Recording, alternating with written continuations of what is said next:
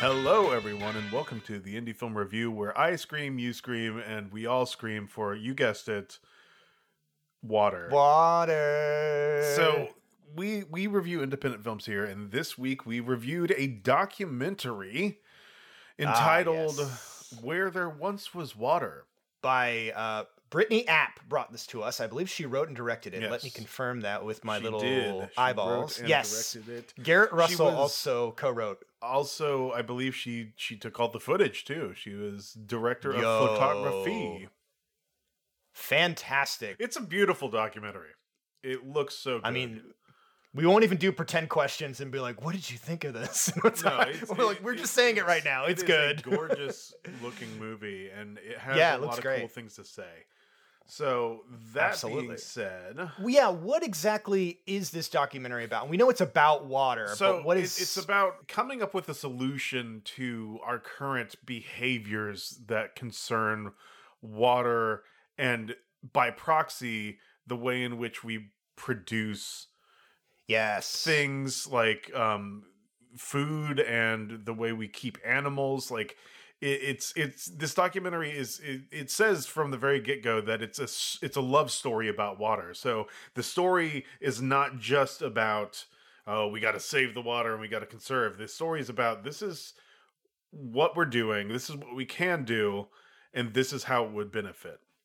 And it gives the reasons like why people use water a certain way as Yes. opposed to another way, specifically Probably pertaining to how America uses water. One of the most informational documentaries that was super engaging that I've seen in a long time. Like it didn't feel propagandistic. It didn't feel like it had an axe to grind. It didn't feel like, it was out to prove a point. It just felt like it was just saying like, okay, I'm going to take a step back and really just tell you what I know to help you make better decisions. That's what it felt like. It was weird though how like the first 10 minutes were just all about them shitting on milk and like milk is terrible for you and that cows are actually demons from Mars. Yes. That stuff, I mean, I could probably take or leave.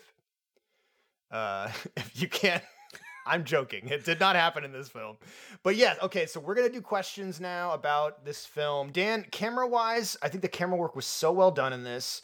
Subjects were very focused. There's so many like great nature shots and like exposition B-roll shots and so that's all out of the way. How did you feel about the individual interviews with a lot love of them because the people that they were talking about? The people that she chooses are very deliberate.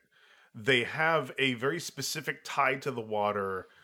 And whenever I say the water, I mean water in general. And like a lot of this is she's using what she knows, which is out west, southwest in California.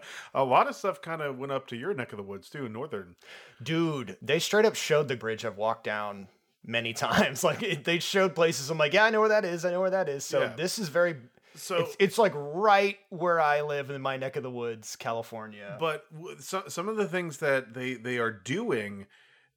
So they interview an urban farmer. They interview these ranchers that like understand how soil works and is treating the environment properly instead of like, doing these huge machines and mass production, and like without saying that we are wrong for emissions and we are wrong for mass productions and how it's hurting the environment, without saying that explicitly. She's just telling you that this is what's happening, and she doesn't take a side, and I think that's what I like about it. But to answer your question, I think all the interviews, like, they had great on-camera presence.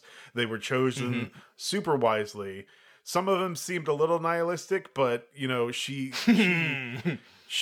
got the best out of them, I think. What I think you can do is, like, if you watch this documentary, which I recommend, is take what everybody is saying, be like, okay, these are I'm learning a lot. These are interesting facts, and then go research more about some of the topics which is what that they I talk did. about. Yeah, Dude, I immediately went up and I looked up the very first company that you talk about, which is called Dig Deep, where they literally go and dig water wells and just have it in a truck, and the truck goes around to people without clean water and gives them it's amazing. That is really, really cool. They're like, what a great, fulfilling job.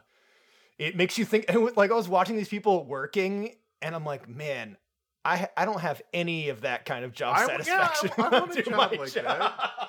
I'm just like, I don't give a shit about what I'm doing. One of the people they interview, so they interview like the whole people that work there. It's called the topless. Not that type of topless. TAPLAS. Topless is how they pronounce it. The winery, and that whole winery has a shepherd working for them. Dude, I'm a shepherd at a winery. A sheep herder. Yeah, I would do that. Looking after the little sheepies, but they would all be rabbits. I'd be a little rabbit herder. Rabbit herd. And then you wouldn't be a shepherd. Only Flemish giants. Be a rabbird. A rabbird. So, okay, my other question was going to be, did you learn anything? But I feel like it's safe to say that you did. I think we kind of covered that. And I think that's why I liked it so much, is because it's interesting. Like, again, it's not asking you to look at it in a certain way. It's just like, it's asking you, hey, start knowing what I know. Two of the things that really stuck out to me is, one, how water is such a finite resource and thinking about it as a resource that we need to take care of. And the other thing is that the negative effects of dams, I never thought of dams as things that were bad or that could possibly be bad, because we're doing them to help us. But then you think about it, when you dam out an area, you are flooding it with water to keep that reservoir, but it's destroying the entire ecosystem of what was there before. Yeah. And I never thought about that. I was like, holy shit, that's very interesting. And then they bring in the heavy guns. The Zombeavers. Zombeavers. No, so they talk a lot about beavers and how they're like, yeah, we're making dams, but we're not making beaver dams. And here's why beaver dams are cool. And they talk at length about fucking beaver dams. And it's this awesome. Pro-beaver propaganda has to stop. No, I love them. They're so cute. Because it was interesting to me. I always thought that beavers were little assholes tearing down trees and plugging up rivers. I always thought that was like a bad thing, based on nothing, based on just me seeing beavers doing beaver stuff. And I'm like, who does he think he is? And it turns out that it's slowing down the flow of water so that the water can seep in better to the soil. And I forget exactly, what do they call it? There's a certain name for it where the water is retaining in the earth. And it's able to be to come out slowly over time into the roots and actually be protected from drought. Apparently, it's what's going on. But then, we're learning about watersheds. We're learning about... A big conflict of this film is not just consumption of water, but like what to do about this specific watershed in California. Because there's like a bill that's going to be passed that like is going to mess up that ecosystem essentially. And I think that's the agent for this documentary. Like, oh shit, this is gonna happen. Let's just get our knowledge out there, kind of thing. Yeah. And this documentary came out in 2021, so I don't know what the... California's on fire, so we know that it didn't work. So here's the deal. I'll give you an update right now. So California was on fire for a long time, for the last couple years. And now this year, for some reason, it won't stop raining. It's been raining for months. Constant rain. Just 5 days a week, it seems like. Wow. Raining, winds. I've never seen this. It's never been like this ever since I've lived here. But because you guys don't have good soil, because of what I learned in this documentary, you are more prone to flash floods because a lot of flash flooding, and then you have to be protected by these dams and levees. Or levees. I mean, I think there's a difference. And the issue is too, another thing I never thought about is how we're trying to divert and get rid of all this. I think I said divert weird. Did I say divert weird? Divert. We're trying to divert the water away so quickly that it's not giving it time to seep in, and get to where it needs to get to. And then we're pumping in water from other places. Like all the man-made rivers that we have that are feeding all the way down to the south. So it's like we're getting rid of all the water in the south and then pulling up water from the north. It's like, why don't we just use the water we have, right? And it goes into like reusing wastewater to like desalinate it. And dude, I wrote down some of the verbiage this guy used. Reverse osmosis, which was so fucking cool. They squish it, they crush it together so much that it's just filtered at a microscopic level. I'm like, that's so cool. Yeah, I love that. And then they fucking hit it with ultraviolet light. That's, just so many like really cool things. I could do a tour of that, and it's like the nerdiest shit. I'm like, oh, tell me about how you... So, I mean... you purify the water. The biggest sell, I think, of this documentary, before we get into spoilers, is just the research that's done for it. The research that was done for it, you could tell, is where the majority of this documentary took place. Mm-hmm. It doesn't... I mean, it tells the story of water.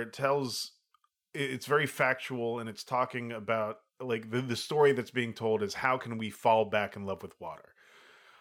So if you're not ready for, like, if you want, a biography of something and you don't want to be edumacated by a documentary, this might not be for you. But I think that the research that went into this documentary is phenomenal.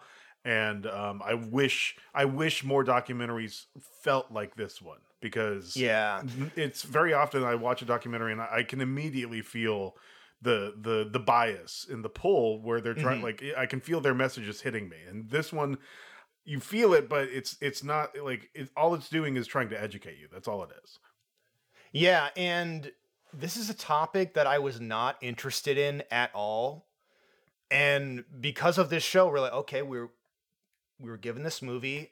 We're going to review it. This is what the show is. I watch it, and I'm so fascinated by it. I'm actually interested in it now, interesting to learn all of this. I want to learn more about water consumption and what I can do around here. So it did a great job of getting my attention and keeping me invested in what was going on and learning about this. And then it started talking about, okay, so can we get into spoilers? Yeah, let's do it.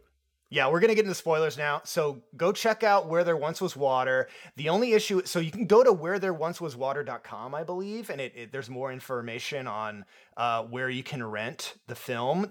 The only place that this film is showing, unfortunately, is in California. It is at the Santa Barbara Museum of Natural History, which is so annoying to me. There's only one place you can watch this movie. You probably go there and, I guess, get a ticket to the museum, and then you can probably go watch the film. But this just needs to be free. Everywhere. I would just put this free on the website and like let anyone who wants to learn about it, because I get you need to make money, and I understand that. It probably just feeds right back into help spreading the word and promoting the cause and everything like that. But I just want people to see this, and I because people are going to be like, oh, this looks interesting, and they're going to see, $5. Nah, I don't want to do that. Yeah. And it's a shame. That annoys me. If you're interested at all, just go give him some money. Why not? Support independent film, you fucking piece of shit. What are you doing with your life? You're not doing anything. So, one of the best things that came out of this doc, it was so profound. It was just a statement that this woman makes. I forgot who it was that was being interviewed. But she says this statement that just completely changes your mind and opens up your mind to all these new horrifying possibilities. And that is, reliability is a human construct. The concept of anything being reliable is man-made and can be taken away from us, which is crazy. Well, you think about it, because everything breaks down over time, and we have to be there to maintain it and to keep it going. Yeah, and one thing that the documentary brings up a lot is, like, water's a finite resource and everything, and how, like, the world can go. It's like the world can't react quick enough to how we are using up the resource, and I'd say that is true. But also, if we run ourselves into extinction, which is probably gonna happen. The world's going to be fine. The world's just it will recover and change. Yeah. And it's just going to keep going. So I think it's more about like us coexisting with the earth rather than the earth being in danger, because it's always going to be there. Yeah. It'll just get rid of us eventually. That's how I feel about it. No, we'll be helping it along the way. It's like Earth. Hell oh, yeah. you're gonna outlive us. Bet. Hold my beer. U.S. declares war on Earth. Nuke the Earth. Kill it. Okay, so Dan, was there anything that you disagreed with in this documentary? No, because I was learning so much. Uh-huh. I mean, maybe like the nihilistic guys. Like there were a couple of dudes that are just like, yeah, this sucks, and I've been talking about this for years. No one's paying attention to me. It's like, but do you know all this research that this documentarian did? Because you're coming at it from a perspective of like a politician, or you're coming at it from a perspective of somebody who, wears a suit and has to answer to other people. And I respect your position, but it just those were the times in the documentary where I started to feel like teeth being dug into me. Yeah, I think it can get to a point where it's like, hey, we need to like tell people about this and they need to take it seriously, but then you get manipulated so much by the news and everything going on about like fear mongering and stuff. It kind of becomes hard to differentiate like where people are being sincere and using facts and scientific evidence, and when I don't know, it can kind of get a little scary. I guess the reason I was thinking of that is, so there's a statement that is made in the very beginning where they're saying by 2025, oh yeah, that's the guy I was talking about. 60% of the world's landmass will have water scarcity. That's what I this was just talking about. Yeah. The sighting was a prediction that the U.S. made, and I'm like, I don't really, okay. I get what it's trying to do. It's trying to get people to we need to figure out some stuff and really, start working on this. But they're guessing. They're guessing, right? And I feel like that's what we're all doing. That's what we're all doing. Like science. I get it. It's what science. A lot of science does that. Yes. And that's essentially what a hypothesis is. Like, I'm guessing this is going to happen, so let me test a hypothesis. What? So the question is, what grand scale experiment are they doing that they can confirm that this is exactly going to happen in 2025? Do I think that it's on its way there? Yeah, sure, but 2025 is a grim outlook for that. Not great. I live on a peninsula, so I will always have water. So peons need to stay away. Well, here's the thing too. So like desalinization of ocean water, I was like, this is such an easy thing to do, guys. Come on, why don't we just do this? Well, apparently, I don't think this was in the documentary, but just something I had researched after the fact, but it is so expensive to get salt water out of water while maintaining, the purity and like keeping the water good, that it's almost unviable. Like it costs so much fucking money to do it that it's almost worth more to just make these water reservoirs and just recycle wastewater. And that seems to be a way better solution. Put it on the world's credit card, man. Like, hell yeah, dude. Haven't you heard that debt ceiling? Haven't you heard the world is $3 trillion in debt? Like, who does the world owe? To who? Jupiter? Come on. Yeah, I'll be here on Tuesday.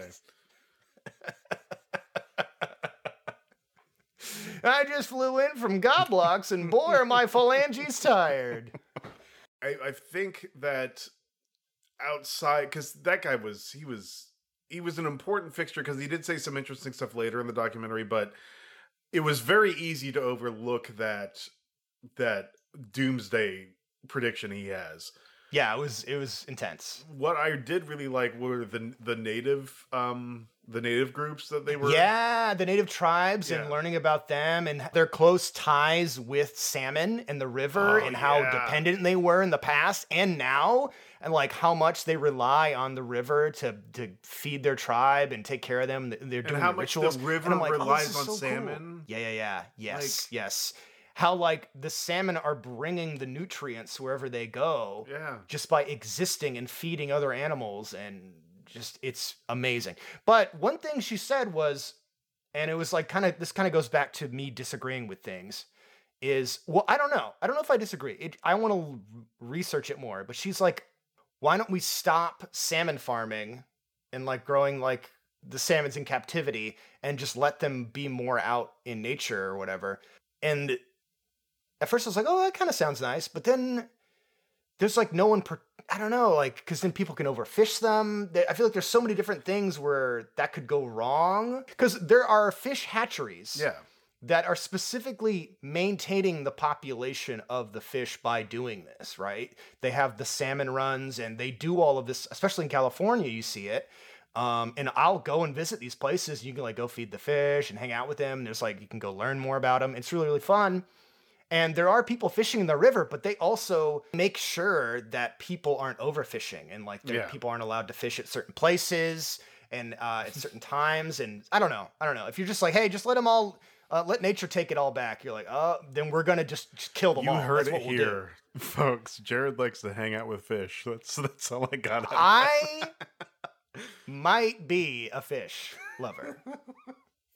I won't ever find a fishy lover. I think you bring up a good point. Like, I don't know enough to comment on that. Like, we got to regulate ourselves, basically, is what I'm saying. Yeah. If no one's protecting the fish, we're gonna just kill them all. Here's the big takeaway from this documentary. We are the invasive species guys, but the documentary doesn't outright tell you that. It just tells you that, hey, we have at one point been good at living in harmony with the world.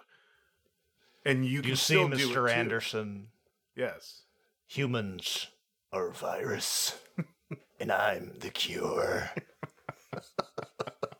No, you're right. I totally get that. Yeah, what a fascinating documentary. And it's not even that long. Like, it's only an hour and 15 minutes, and it flies by. Yeah, easy breezy. And I really liked it how they were talking about urban farming, and they go like they literally go to like Sacramento, and they're like, here's some people in like in the area just farming. You see that everywhere in Sacramento. It's so cool. You see people's gardens. That's a big thing here. A lot of people just like community gardens where everyone in the neighborhood shares. Do you barter? I'm not, because I usually when I'm like visiting, like I live like near Sacramento, I don't live in it, and I'll go and visit and like look at all their stuff, but I'm not like taking anything of theirs. But because I think it's like you gotta like, there's a whole like co-op community thing. That's what I was saying. Okay, what they do. Sense. But yeah, I just admire it. I'm just like, this is so cool. Fascinating. You see people's gardens and flowers. That was really cool. The urban gardening. I liked I forgot what his name was. He had a ranch out in northeastern California. Yeah. And he's like, everybody's stupid because soil is life. Like, he was super into soil, and he's like, I do this. I fertilize properly because I graze here. And then they fertilize as they graze, and then if it's one area that's too grazed, then we just stop them for the day. And like this rancher is so into the science of what makes the earth good. I want to see more things like that. You know what I mean? Well, what he was saying made so much sense to me, because he's like, these cattle need to be out here trampling and eating, and that's how they till, and they're fertilizing, and then as you're moving them and they're grazing, they're making the soil better. So when the rain happens, the rain can seep in and get trapped there. So it prevents against the drought and everything else. So when you have these big like cattle farms where they're all trapped in like these tiny little pens and just force-fed corn or whatever, it's beneficial to everyone because we're not going to all starve, but it's not thinking about the long-term effects. It's like the U.S. definitely is a mindset of, we want big, huge results right now, and then let's not think about the huge downturn that's going to happen later. And a lot of that has to do with people just wanting to make as much money as they can as quickly as they can, with like getting rid of regulation, just like blowing all that shit out of the water. And it's like, I don't fucking care about long-term effects. I just want to make all the money. So that, and we do that not just with water, with everything. Everything is like that. And then it feels like it becomes a pendulum that just keeps swinging. But yeah, they were talking about how like people should have more say in where their taxpayer dollars go, because we all pay for these dams and like what's happening with this water. And yeah, of course we should. Yeah, we but should have a say. Think about I don't know. But we don't. I'm ignorant here. Think about the insane. Oh, I'm ignorant as hell. Think about the insane logistics that would need to go into making that decision a reality. For one, like all you have to do is propositions, and say, "Hey, do you want this thing? Yes or no?" Give people informed decisions. Yeah, just fucking vote on it. What bothers me is I can't see that working because somebody's going to find something wrong with it. And of course, and I don't have all the answers. I'm just spitballing. I have no fucking idea. That there's always going to be a small voice that disagrees, and then that small voice is going to get a huge following, and like there's nothing you can do about that. This film here's the true issue. This film has come out too late. Like if this was a documentary in the 80s or the 90s, whenever, but nobody fucking cared back then. I know, but that's what I'm care saying. When everything's on fire and it's terrible. But what I'm saying is like the environment in which this film has been produced and released is not good for it, because nobody's going to care about it. And if they do care about it, they're going to only care about dismissing it and saying it's wrong, whenever it's telling a love story and trying to get you back into your roots, like trying to get you to respect the earth again. And I don't think that message is going to be well received, because people are going to be like, oh, your tree hugging hippies made this documentary. The other issue too is like, what do you do? It's like, okay, I know all this stuff now. It's like, okay, now what can I do as an individual? And there's certainly things that me and my wife have been doing to try to fight the drought and everything, like saving our water and reusing it to water our plants and stuff like that. Like we have like buckets. We have like these receptacles in our showers and in our sink. It's like, it's a very small thing. Maybe in the long run, it doesn't really help, but we'll reuse that water. If it's yellow, let it mellow. Dude, I absolutely piss on all my plants. Piss is water. No. You just don't flush piss. Don't flush piss. That's what it is. Oh yeah. We do that too. Yeah. We actually do that as well. I refuse to piss on my wife's piss, though. I'll say that right now. I refuse. It's disgusting. My piss is fine. Hers, disrespectful. Dude. All right. Thank you everybody for listening. Same. I really appreciate it. My God, I'm so sorry, Brittany. I apologize to everybody should watch all the hard work that you and your crew did on this film, and all of the bad words and immature things that we said. Look, we're also kind of supposed to be an entertainment show, so I'm trying to make this entertaining. Try is the key word. Thank you so much for listening. I really appreciate it. Dan, guys, you can find us on promote. Twitter at IndieFilmPod. You can find us on Instagram at IndieFilmReviewPod. You can email us at theindiefilmreview@gmail.com. That is how Brittany got us her film. Send us your films. We have a huge list, and it gets bigger every week. We definitely appreciate it, but we are only two dudes who are producing a podcast independently. So we will get to your films when we get to them. Absolutely. Thank you all so much for listening. I really, really appreciate it. Go check out this film, Where There Once Was Water. It was great. Tell your friends and family about us. If you have any like film nerds out there or people who appreciate independent film, please tell them about our show, the Indie Film Review Podcast. That's what you're listening to, if you forgot. Dan, I'd like you to close by giving us a Dan exclusive water fact. Despite Kevin Costner's Waterworld being a commercial flop and embarrassment to him, it is still one of the most beloved rides at Universal Studios Hollywood. Universal. Yeah. It's an excellent ride, excellent film. I will fight you. I love Waterworld. Who tells me that movie is not good? I love Waterworld. But if only our problems were Waterworld problems. Good night. Good night. Okay.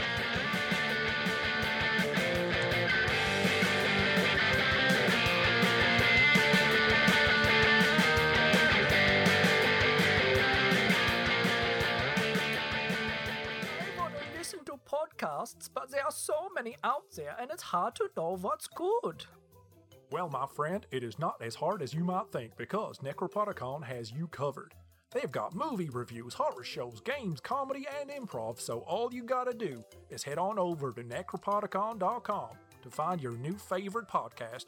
Yeehaw! Necropodicon. Hard to pronounce, easy to listen.